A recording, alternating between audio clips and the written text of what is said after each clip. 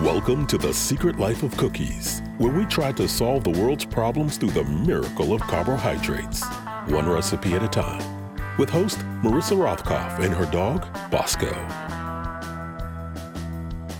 Thank you for joining me today on The Secret Life of Cookies. First, an apology for the hiatus, but Bosco and I are back now, baking and cooking, and here to discuss the news of the day. There appears to be a lot of news of the day, actually, these days.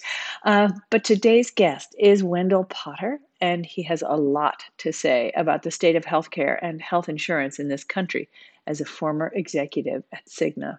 I'm so grateful for the insights Wendell brings to the topic, and he shares two very important things all of us need to know to make health insurance actually work for us. I know, surprising, but it's true, and I'm so appreciative to have had Wendell on this week.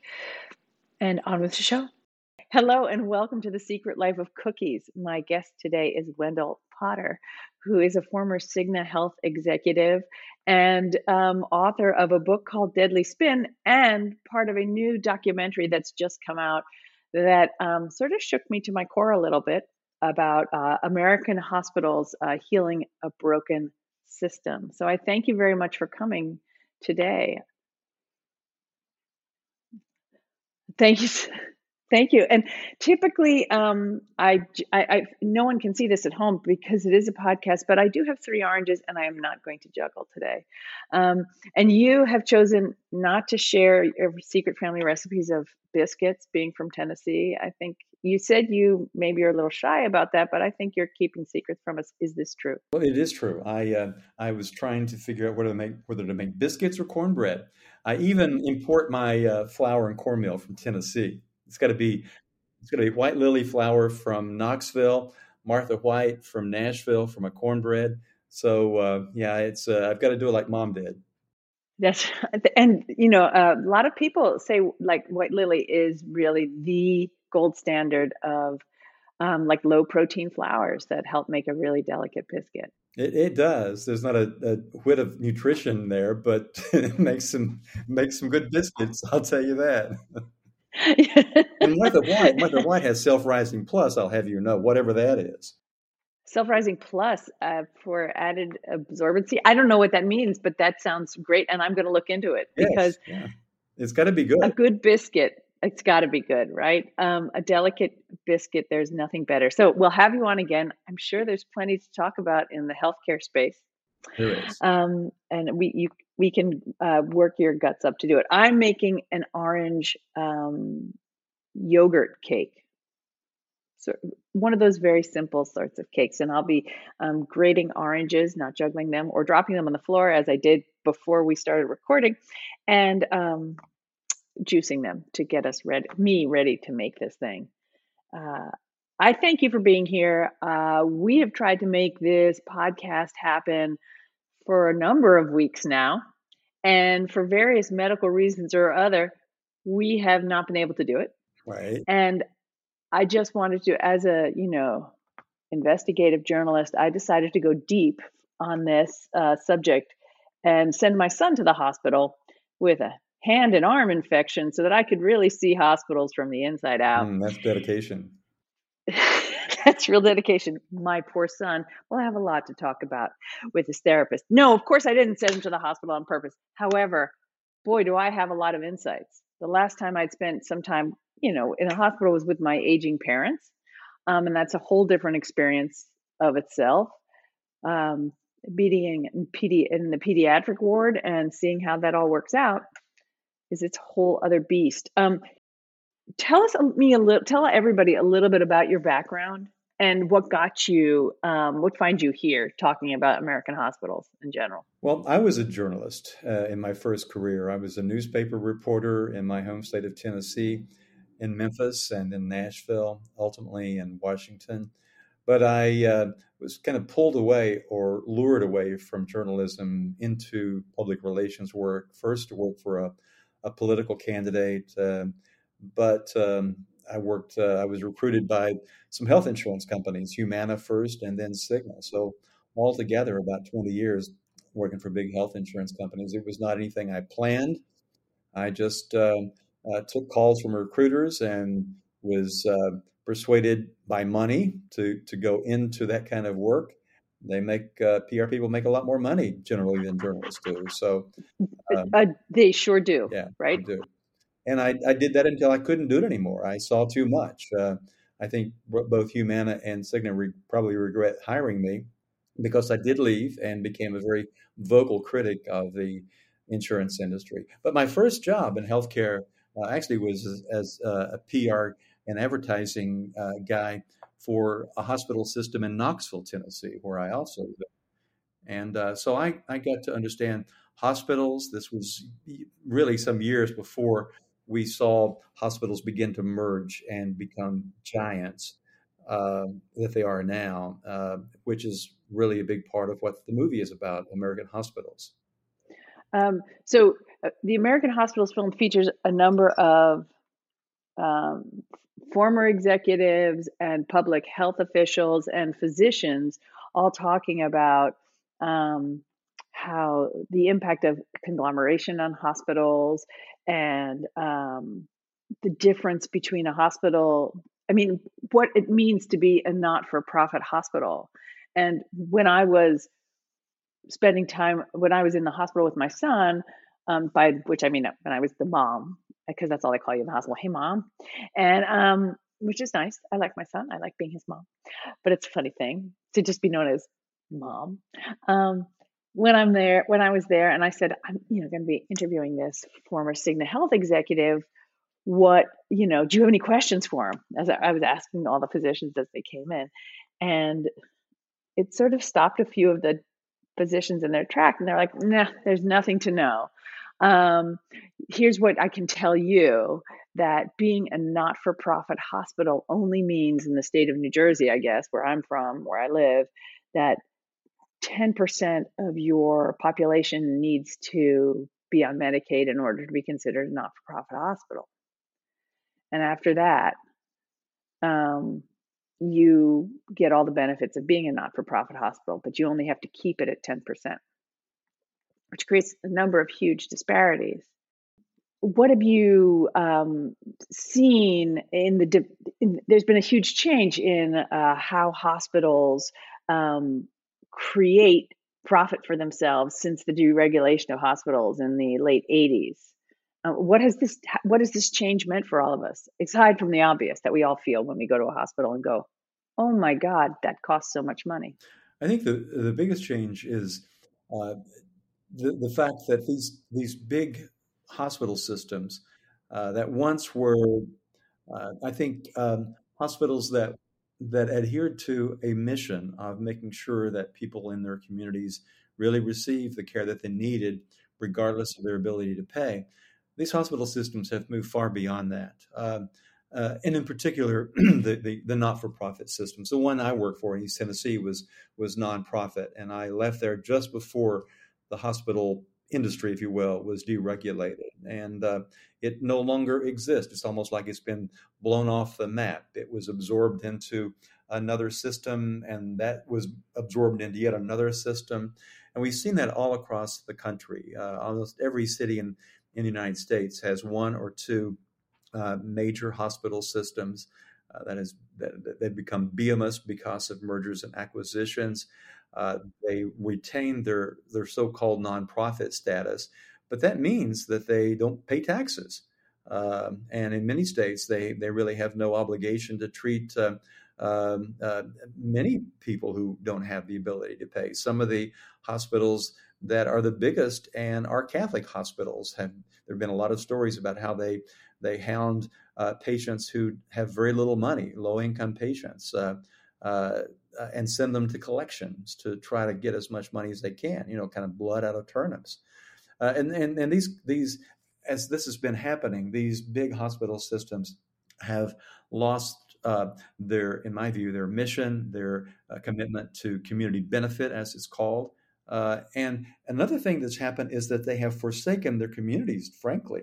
They have been chasing wealthy folks. They will move out of rural areas. They'll move out of cities into more prosperous zip codes, more prosperous suburbs. And that means that more and more of us in this country have less and less access to health care and more difficulty paying for it when we do go to the hospital. That's right. And the Tennessee has lost. I mean, that's one of the statistics that really sort of blew me away in the documentary itself. That like we've lost over 130 rural hospitals, and 13 of those were in your former home state or your home state of Tennessee. Yeah, that's true. And part of the reason, a big part of the reason, is that Tennessee is sadly one of, I think now just 10 states that have not expanded the Medicaid program as most states did under the Affordable Care Act.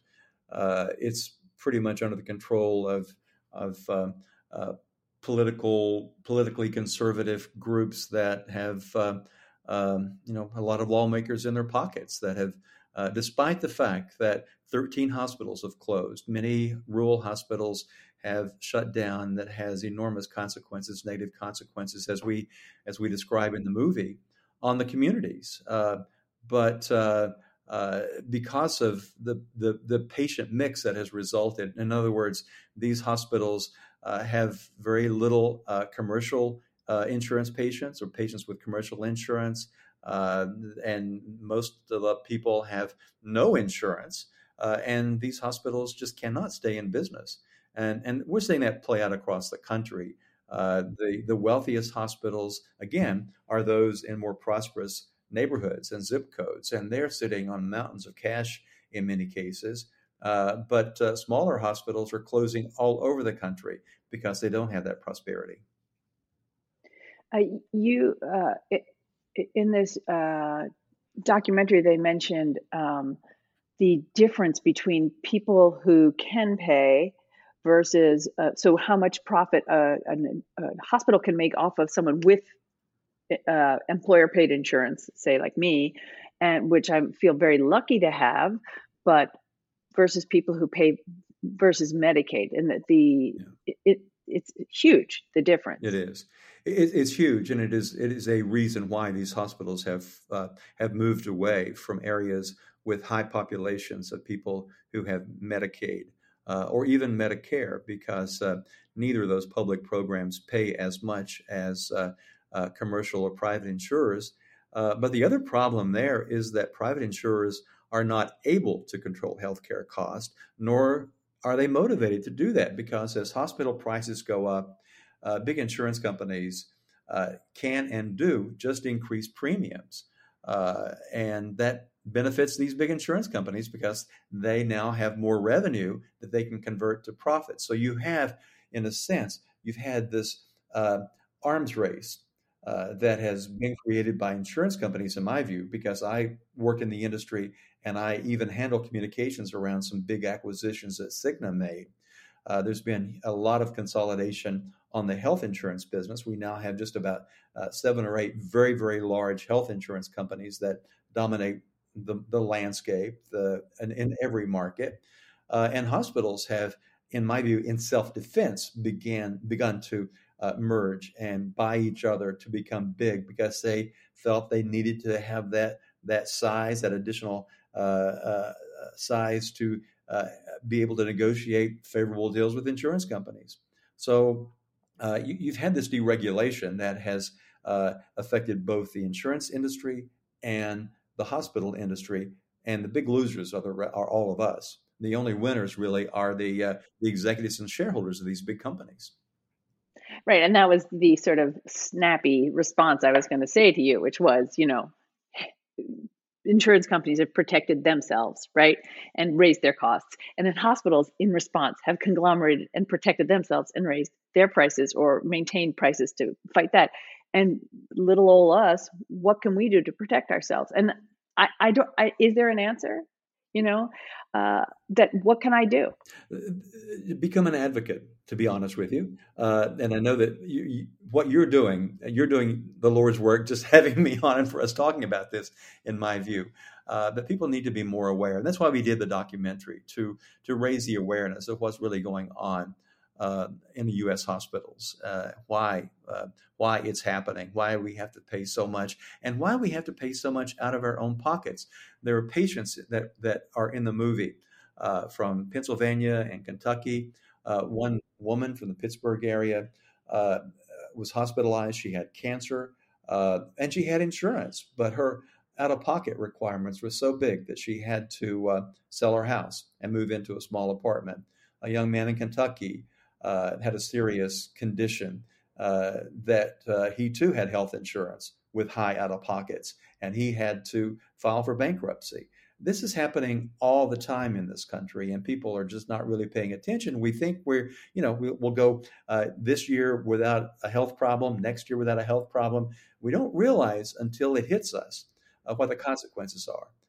And then it's too late for a lot of people. They lose their homes, they file for bankruptcy. That affects generations of people, not just the individuals that have to file for bankruptcy or lose their homes. And I'm going to my phone right now because I was so shocked by one of the illustrations that you showed on the during the documentary that we have people who are filing for bankruptcy, right? Average folks. This poor woman, this shot of her, and she's like opening up her bills, and she's like, I didn't want to worry my family because they were worried about my health, right? And so this woman is doing the most unhealthy thing, right? Which is sort of internalizing her own worries, selling the family house, taking on that level of grief and sadness. She was a hardworking American, right? Who had insurance, and here she was having to sell it all so that she could pay these insurance companies. And then I look at these figures about the reserves, the polite term, I think, for the money that these hospitals have, and $668 million they own in U.S. and foreign stock. This is for hospitals in general. I mean, all of them. $417 million in corporate bonds, $699 million in cash. Wouldn't that be nice? $152 million in real estate investment, and $59 million in government securities, and they don't pay taxes, most of them. So, except for their employees, how does that continue? How do we let that happen? How do we become? I'm sorry. How do we let that happen? We let it happen because we allowed the executives of these companies to have their way with lawmakers, to have what we have with a deregulated hospital system. And that's happened in almost every state. There was one notable exception, which we talk about in the movie, that has done something that has made a big difference in the lives of the people in that state. And that's one of the things that we advocate for other states to look at what Maryland has done that make a lot of sense. But most states just got on the deregulation bandwagon, and now we're paying the big price for that. And the price we're paying is that more and more people who get sick, and we're all going to get sick at one time or another, probably, or injured. And or have a friend or a family member. Yeah, right, exactly. Last year, the Kaiser Family Foundation did a survey and did some research that found that 100 million Americans now have medical debt. They're carrying medical debt. The vast majority of those people have health insurance, but they are having to pay such high hospital prices, such high out-of-pocket costs because of the way insurance is now structured, that they're having to file for bankruptcy or lose their homes. One of the statistics in the movie that we show is that of cancer patients in this country, I think it's about 42% of them lose all their savings. So not only are you dealing with a life-threatening illness, you also are dealing with bills that come in, even with your insurance. You're paying premiums every month. But you have to pay, when you get sick or injured, enormous sums of money, thousands in most cases, out of your own pocket every year. It starts over again every year. And that's one of the reasons why I also started an organization or a coalition called Lower Out of Pockets Now, because we need to focus attention on that. There's no reason that we should put up with insurance companies pushing us into bankruptcy as we pay premiums every month, or our employers. So there's a lot that we need to do, and part of it is just becoming, the first part is becoming educated, becoming aware, and then motivated to do something about it, to reach out to your members of Congress and your state legislators, and join community groups to try to figure out how, as individuals and members of groups, we might be able to affect some change. That's exactly, that was definitely my takeaway from this. There are a lot of issues that we've all felt, that have come up over the past. I think we've become more aware, I guess, over the past number of years about all the issues that we really sort of need to be aware of, right? And I think for one thing that's going to impact every single one of us is healthcare. How do we get our representatives and members of Congress to pay attention to the issue? How do we get more people to know about what's going on in Maryland? So that's two questions, which is not the easiest thing to throw at you. So the first question is, how am I going to get my representatives going? And then I'd love to talk about what's going on in Maryland and why we should all move there if they don't, New Jersey doesn't shape up. Because of the careers I've had, I have, in one way or another, been involved in politics, either as an aide to a political candidate, covering both a legislature and Congress, as a reporter, and being a lobbyist. And because of those, I obviously have some familiarity with how things are done at both the state and federal levels. Most people don't, and there is almost some fear and intimidation about reaching out to a member of Congress, or just not thinking it's worth it. It's worth it, and I really think that if there's one thing that I can do through being on your podcast or the other work that I do to get people to understand, it's not going to change unless we get involved. Now, we all are very busy. We all have 99 problems, and we don't want to have another one. But this is something that's so important, and it will affect us at some point in our lives. And if we don't begin to take some action, we're going to pay a very steep price, and many people already are. So number one is get to know your member of Congress and your state legislator. But even more important, make sure they know you. Make sure they know your name. Be a squeaky wheel. I tell people all the time, if they've gotten something denied by an insurance company or a big bill comes in, be a squeaky wheel. Push back. Don't pay that bill. Don't take a denial as a final answer, because if you push back, there's a very, very good chance that what your doctor says you need is going to be ultimately approved, and you're not going to have to pay that big bill.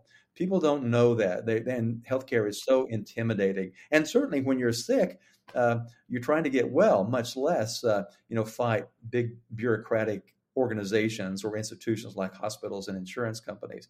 But you got to get motivated. Check out some groups that are engaged in healthcare reform. I lead an organization called the Center for Health and Democracy, as in addition to the coalition I lead. People need to join those kinds of efforts. So work as an individual and as a part of a group. Regarding Maryland, few people know about that. We felt this documentary needed to, as one big part of this, was to help people understand you don't have to look abroad to find solutions. You can just look to Maryland, which has a system in which all of the payers, whether it's Medicare or Medicaid or private insurance, everybody, or if you are uninsured and have to pay yourself, everybody pays the same amount. That's not true in any other state.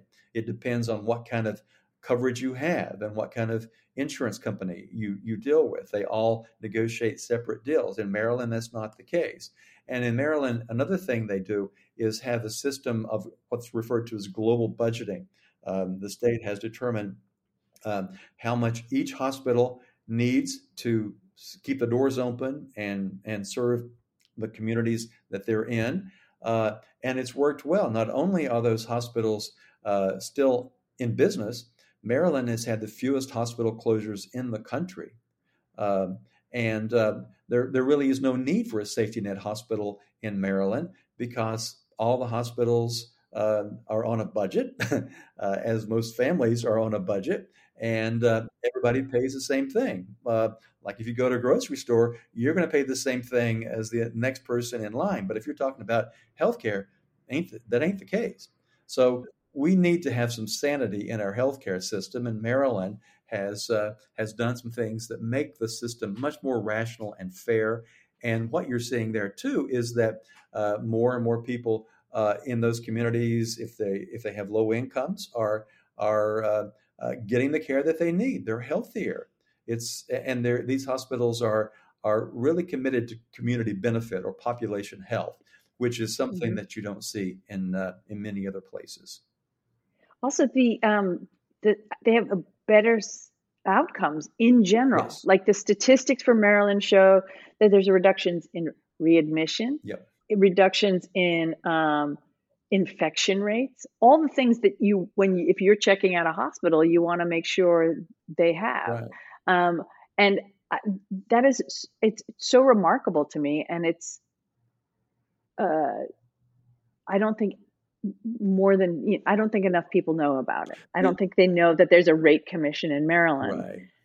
That's true, and a lot of people who've been on the deregulation bandwagon will look at that and say, "Well, that's rate regulation, that's price regulation." Well, we're seeing that it works. It is not those are not four-letter words that some people think that they are, and we are seeing the consequences of deregulation in the hospital business, and what one state has done to resist that and to move to a place where, yeah, people are. You're exactly right. These because of the way Maryland pays, what Marylanders pay for health care, and the way the rates are set, and the budgets they have, more and more people are getting the care that they need, and these hospitals actually share savings by keeping people healthy. So the incentives are more aligned than they are in other places. In most other places, these hospitals are only interested in getting your dollars and ultimately getting you out of the hospital, but getting as much money as they possibly can without much care for what happens, what your home life is like. And in Maryland, there's more attention paid to what's referred to as the social determinants of health. There are a lot of people who get sick because of the way their lives are, the neighborhoods they're in, their exposure to pollutants, whatever it might be. Most hospitals pay scant attention to things like that. The thing that I noticed, and I recently had I had COVID, and I were concerned about heart issues. I went to my cardiologist who knew me. One of the things that they did was, I'm fine in case anybody's worried, but one of the things they did was to do a sonogram of my heart, right? And I'd had this before a couple years back, and the procedure ended up costing me $180, right, after insurance. I just looked at the bill for the charge for this time, and the bill was $2,780. And that, strangely enough, reminded me of another number, and that number was my personal deductible. What's that about? It's frankly a mistake. It's something that policymakers have allowed to happen because they've been under the influence of health insurance company executives and lobbyists. When the Affordable Care Act was passed, it did make more people eligible and make health insurance more affordable. But one of the things that the members of Congress and the Obama administration did was allow deductibles to increase every year to the point that now there is a maximum, which is a good thing, but a family can be on the hook for $18,200 in out-of-pocket expenses every year, and an individual for $9,100. That goes up every year. People don't have that kind of money in the bank for the most part. Very few people have that kind of money that they can just spend for healthcare. And again, knowing that come January the 1st every year, it resets, and you're facing that obligation all over again. So the people who are most penalized are people with chronic conditions, people who unfortunately get cancer, who have a serious accident and need expensive care. We're penalizing people who need care, and insurance companies are making money hand over fist. And most of the work that I do is trying to expose the profiteering among big health insurance companies. I did a report analysis of the earnings and revenues of the 7 big for-profit insurance companies in this country. Last year, they combined took in $1.25 trillion. They made $69 billion in profits. And you know what they did with much of that money? They bought back shares of their own stock rather than reducing deductibles or out-of-pockets or helping people get the care that they need or reducing premiums. They bought back shares of their own stock. Most people are just not aware of this. And I've said many times, you probably have seen the bumper sticker. If you're not outraged, you're not paying attention. People should be absolutely outraged at what is going on in healthcare in this country, and in particular about insurance companies. By the way, when I say we, I worked with some other folks to do this documentary. It's the fourth in a series of documentaries, and the first one, called Fix It Healthcare, looked largely or primarily at health insurance companies, and they have a long time ago lost their way, in my view. And I saw it up close. That's why I left the industry. I couldn't in good conscience keep working for a big insurance company. I saw too much. I think that's really why you're doing God's work there, and encouraging us all to do it as well. What are you?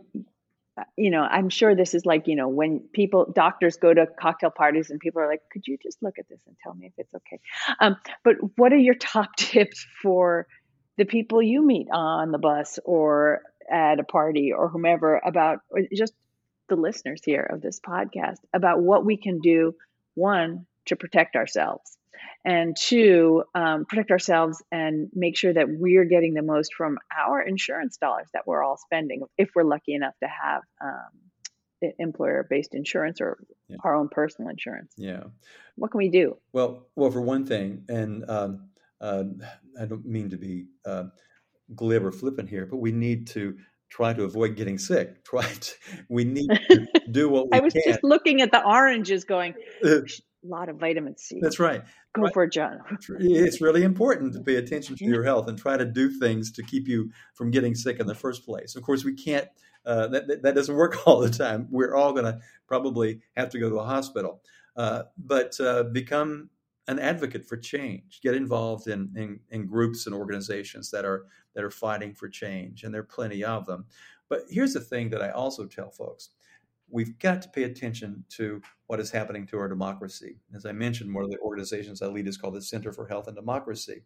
What we have seen is an erosion of that, and how that affects us when we're talking about healthcare is that the big companies I work for are able to influence public policy that benefits them. They spend huge sums of money on campaign contributions, on lobbyists. My company had an army of lobbyists.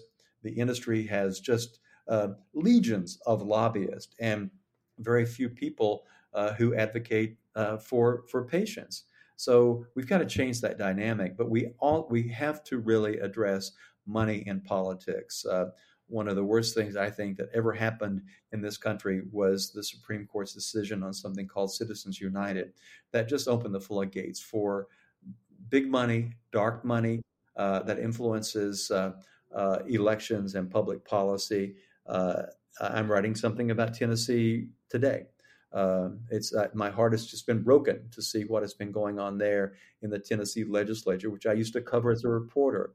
And at the heart of that is the influence of big special interests that have their way, that are able to control, that have their thumb on lawmakers. That is the ultimate thing that we've got to do. And one of the documentaries that is part of this group of 4 documentaries is called Big Money Agenda. And I would encourage people to look at that and hopefully be motivated to do something about money in politics, which is not only eroding our democracy, but is making us have to pay more and more and more for health care, even if we have insurance. Okay, well, I thank you so much for coming on. I hope you will come on again as you bring up more of these important issues for us, because I think it's one of the things that we've been really, we worry about it. And it's not like the weather. We worry about the weather and we can't do anything about it, but we can worry about our health insurance and our own health, and we can do something about it. And that's the message I've taken from you today, and I really appreciate it. Thank you to Wendell Potter for joining me today on the podcast. You can follow Wendell on Twitter at wendellpotter.com. That's Wendell, Wendell, Potter, Potter.com. And please take a moment, if you haven't already, and I'd love you to subscribe to my Substack at marissarothkopf.substack.com for all the hot takes, some cold ones, some refreshing ones, some iced ones, and of course, all the recipes we discuss here on the podcast. Thank you so much, and I look forward to talking to you over the week via Substack and Twitter, and see you next week.